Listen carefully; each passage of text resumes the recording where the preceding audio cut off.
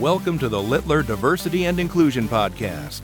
Conversations related to the human resource challenges of an ever-evolving workforce.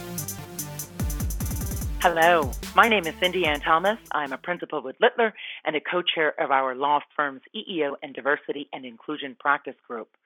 I partner with my clients in the diversity and inclusion space with a focus on advising on as well as developing and providing legally compliant training and education initiatives. Today, we will be exploring the significance of diversity and inclusive practices in the healthcare arena. Specifically, we will look at the issue of trans competence as it relates to the lesbian, gay, bisexual, and transgender patient community. To facilitate this discussion, we are honored to have with us Dr. Thomas Robertson, Chief Psychologist at Jackson Behavioral Health Hospital within the Jackson Health System. We should mention here that in April of this year, the Human Rights Campaign Foundation named all 6 Jackson Health System hospitals Healthcare Equality Index leaders in earning top marks for their policies and practices related to LGBT patients, their families, visitors, and employees for the 6th consecutive year. Congratulations, and thank you for joining us for this very important discussion, Dr. Robertson. My pleasure. I'm happy to be here with you today and happy to have this conversation. Great. So let's set this up a little bit. In a major joint study recently undertaken by the National Center for Transgender Equality and the National Gay and Lesbian Task Force entitled Injustice at Every Turn, a startling number of realities for members of the LGBT community in a variety of arenas, including healthcare, were made very clear. The data in this study and others demonstrate that transgender and gender nonconforming people disproportionately experience discrimination, harassment, and even violence with respect to accessing health care. To help frame our discussion, here are 8 specific statistics of interest that I would like to share with our listeners. Although a determination of precise numbers in the transgender population remains a steep challenge, a 2014 survey indicates that some 700,000 U.S. adults are thought to have some degree of gender dysphoria. This is typically defined as a difference between the individual's expressed or experienced gender and the gender others would assign him or her. Almost 1/5 surveyed had been refused medical treatment because of their transgender or nonconforming status. A little over 1/4 reported that they had postponed seeking medical care when they were sick or injured due to discrimination. Almost half put off care due to their inability to pay. 50% of the sample reported having to teach their medical providers about transgender care. They are more than 4 times the national average to be infected with HIV. 25% admitted to drug and alcohol abuse to cope with the mistreatment they face. And lastly, an alarming 41% of respondents reported attempting suicide, a number that increases if medical rejection is in the mix. It is against this stark backdrop that I want to bring you in, Dr. Robertson, at this point. And before we get into some specific questions, please share your overall thoughts about these healthcare realities for members of the LGBT community. Well, those are startling statistics, aren't they? And very troubling ones, but certainly help us to understand that transgender patients have come in with greater levels of violence, greater levels of poverty, greater levels of substance use disorders, higher degrees of infection with HIV, and all of these we feel are related to some of the reasons that our transgender patients don't come in the first place to take care of basic healthcare needs because of the expectation of invalidation that they're afraid they'll find, or experiences that they've actually had of rejection, of denial, of being ridiculed or simply looked at as though they were so other that the medical community didn't know what to do. So it's a huge issue, and one of the ways we're trying to address it is exposure. Teaching medical professionals, mental health care professionals more about something that the public assumes we already know something about, but we don't teach enough of. Sexuality, sexual orientation, gender expression, gender identity. The public expects that mental health professionals especially, but certainly medical professionals, are the experts at this. But when we really look at curricula in medical school, in residency, in psychology training, in all of the mental health professions, it's astonishingly small, the number of actual hours that are relegated or that are given for curriculum or for supervising cases that apply directly to sexual orientation, gender, etc. So, right. And the research indicates that many healthcare providers are simply not prepared to treat transgendered patients, even those in the emergency rooms. For instance, a 2014 survey on emergency medicine residency programs in the U.S. showed that only 33% had incorporated LGBT health topics into their curricula. What are the implications of this data for meaningful and effective care for members of the transgender population, Dr. Robertson?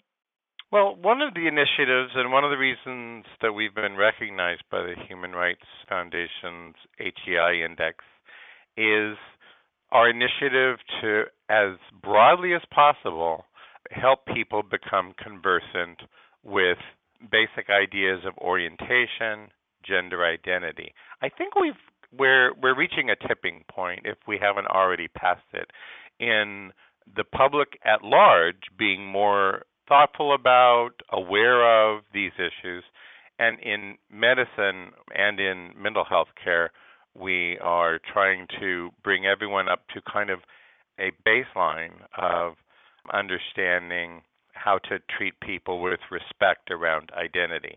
And we start with the idea that we don't have to know. We don't have to have all the answers, even though we don't want our transgender patients to have to teach us everything. But we don't have to know a lot of the particulars that people get hung up about. We treat people, not disorders. They're people, and we need to understand how they identify and who they are and what their histories are and what bodies they have, so that we can understand how to provide competent and respectful health care. Absolutely. Now, as we indicated, overt discrimination practices exist in the healthcare field for members of the transgender patient community. However, microaggressions, which are subtle but offensive comments, dismissals, or actions directed at a minority or socially marginalized group that are often unintentional or unconsciously reinforces a stereotype, also exist, don't they? And if they do, how do these negative micro-messaging acts present in this arena? Well, let me give you a little self-introduction to answer that. I have all the trappings of white male privilege. I'm a 60-year-old white male, but I also happen to be a gay man who has experienced over a lifetime many of the same problems that we're addressing today. Bullying as a child, reluctance to avail myself of services, and stigma in mental health and in growing up in the profession at a time when being gay was still considered a pathology. So I have some sensitivity to this idea that LGBT patients come in with kind of an automatic awareness, an automatic structure of looking to see whether the environment is safe. Is it safe? Is this an accepting place? Microaggressions are frequently based on not just subtly saying things that display ignorance, but a lack of kind of proactive ways in which we make the environment safe. We try to have the Human Rights Campaign logo, the HEI logo here and there and incorporate it into some of our visual cues to people.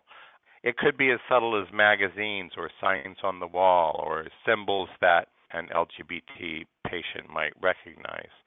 The other prominent microaggressions are usually based on ignorance of how to talk to a person and be okay not knowing and saying, how do you identify?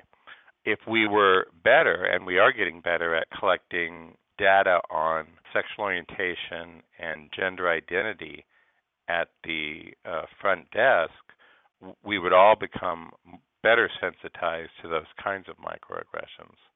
Absolutely. And we are looking at a system-wide initiative to begin to collect that data up front in accordance with Institute of Medicine, Joint Commission, and other leaders in medicine who are recommending that everyone begin to do that. But microaggressions are very real. Absolutely. So what are your thoughts about inclusive and affirming healthcare practice initiatives that include micro-messaging as a specific module? Well, built into all of our training is, the basic premise of really a kind of micro-messaging in putting cues in the environment, as I mentioned earlier, but also in a basic array of ways of speaking to people, the kinds of questions we ask at the front desk, and teaching people how to help put the patient in the leadership role. Right. So it's really becoming a part of your fabric. Exactly.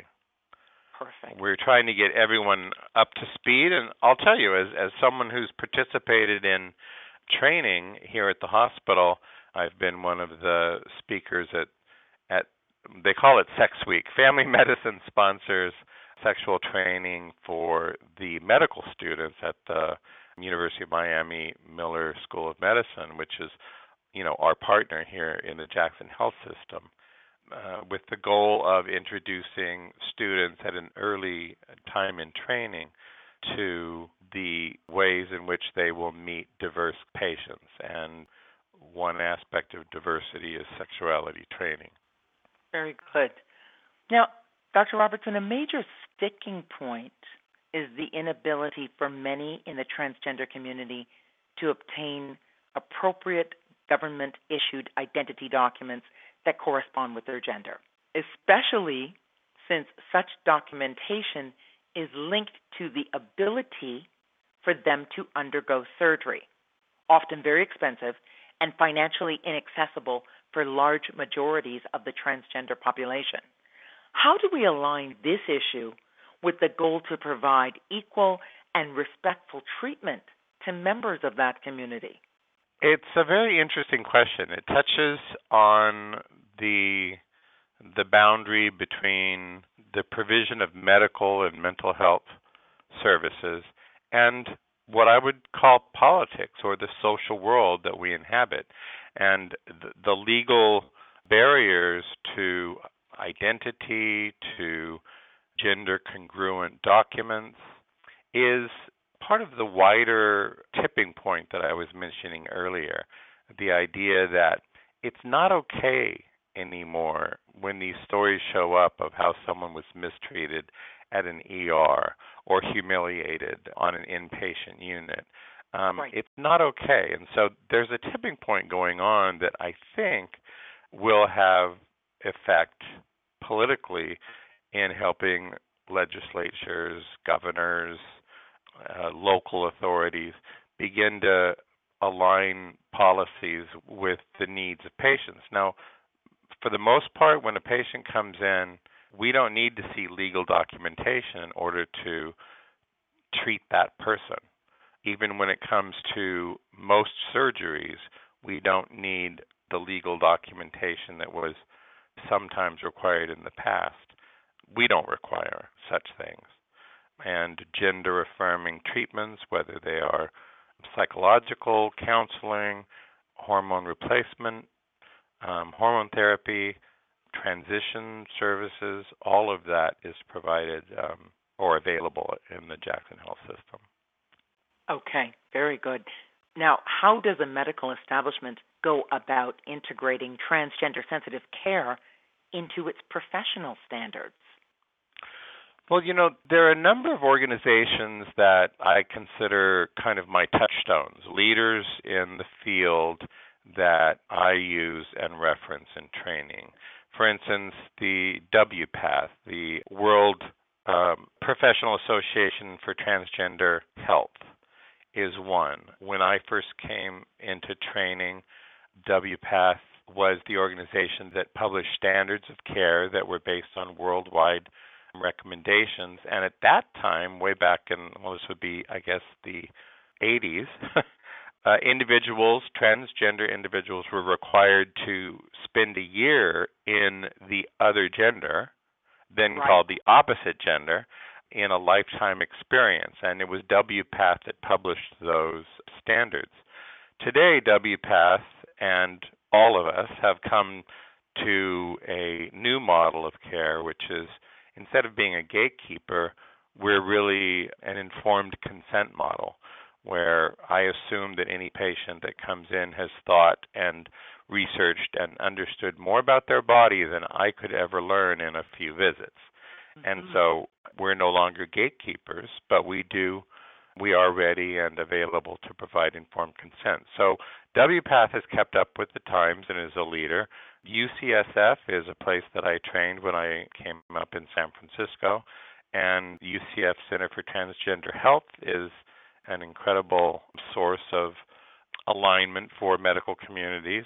The Gay Lesbian Medical Association is an alignment organization, as is the Joint Commission now, the Institute of Medicine, and the Endocrine Society.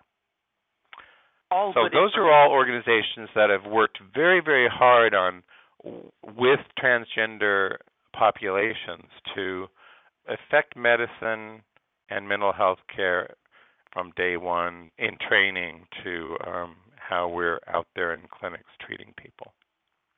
Very good. Connected to that, what are your thoughts about how the profession can hold doctors and other healthcare professionals accountable for the provision of appropriate care of transgender and gender nonconforming patients? How do we do that as a practical matter, Dr. Robertson? Well, in my experience, ethical alignment with the practice of medicine, with my practice as a psychologist, really isn't difficult to translate across the board to individuals.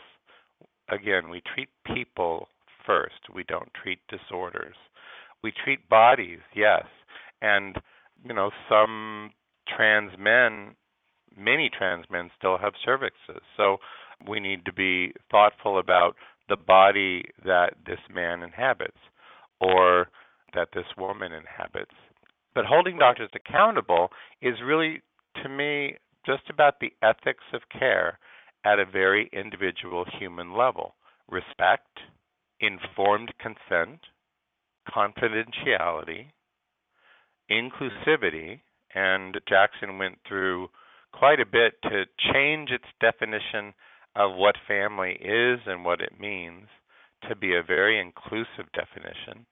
And so we hold each other accountable to those very basic human domains of ethical behavior across the board. Very helpful. What are your thoughts around public and private insurance systems covering transgender-related care? Well, most states regulate the insurance that can be provided within that state and hold insurance policies to certain standards of care. There are, I think, about 9, 10, 11 states and the District of Columbia that have issued directives to insurance companies within their borders that there may not be any discrepancies between care based on some person's identity status. So in other words, gender dysphoria would be as reimbursable as major depression or any other mental health diagnostic category. I came back to Florida about 20 months ago from New York State. I was at Columbia University, and Columbia was just introducing new insurance policies that covered employees for transitioning services, for very explicit transgender models of care, both for employees of the university and for the insurance that we offered students. And that is a growing movement in major private insurances. The public domain is much more difficult. Even comparing New York and Florida, there are major differences in the ways in which Medicaid is administered and the benefits that are accorded to Medicaid patients. They're much more generous in New York, and because it's an inclusive state, is more likely to cover some of the costs of transgender care. But Florida is still in a very difficult spot. So for private insurance systems, you're seeing a trend. Absolutely, we're seeing a trend. More and more of the Fortune 500 large companies are changing their policies to explicitly address transgender care and transitioning services. Now, going back to our microaggression, one ways in which we can microaggress is to assume that everyone who's transgender is transitioning, and that's not the case. Many people have no desire to transition and are not on the binary between male-female. Their gender identity is something else, sometimes defined, sometimes undefined. Sometimes I'll say of someone that their gender identity is ambiguous, right, that it's in a state of flux. And so, of course, we use other terms like gender fluid or gender queer. So we are seeing a trend in private insurance, and I think the way these trends tend to go is that they influence each other and move in that direction. The public domain usually is slower to follow. Right, absolutely. Now, the high rates of HIV infection, attempted suicide, drug and alcohol abuse, and smoking among transgender and gender nonconforming people are well documented. What are your thoughts regarding any special needs the profession has or should have about developing and providing transgender-sensitive health education, health care and recovery programs, for instance, and transgender-specific prevention programs?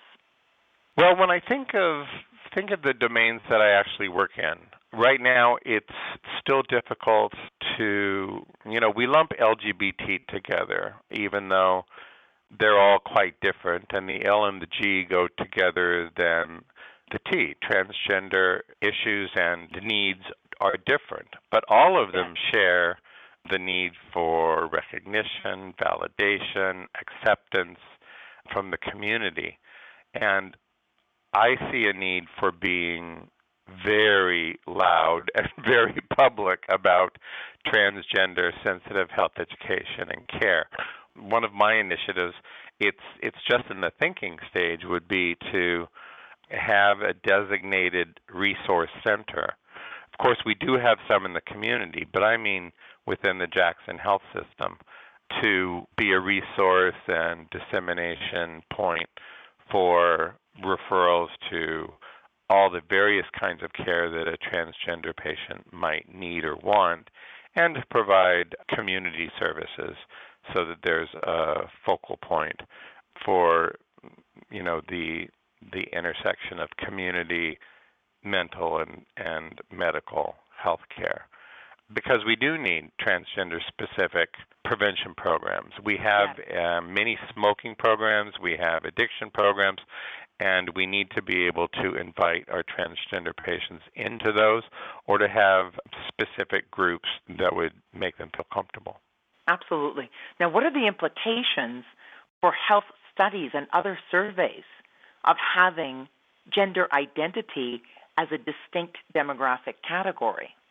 Well, at the medical record, the electronic medical record is now the way in which medicine is practiced. And if the medical record doesn't have basic identifiers like gender identity, like sexual orientation, then there's a tremendous amount of research that can never be done because we won't be able to parse out the individuals and the communities and the experiences because we don't have the data. So there is a huge push by the Joint Commission and the Human Rights Foundation have actually joined together and have issued some guidelines on two important initiatives. One is affirmative gender, transgender policies for an inpatient stay in a hospital.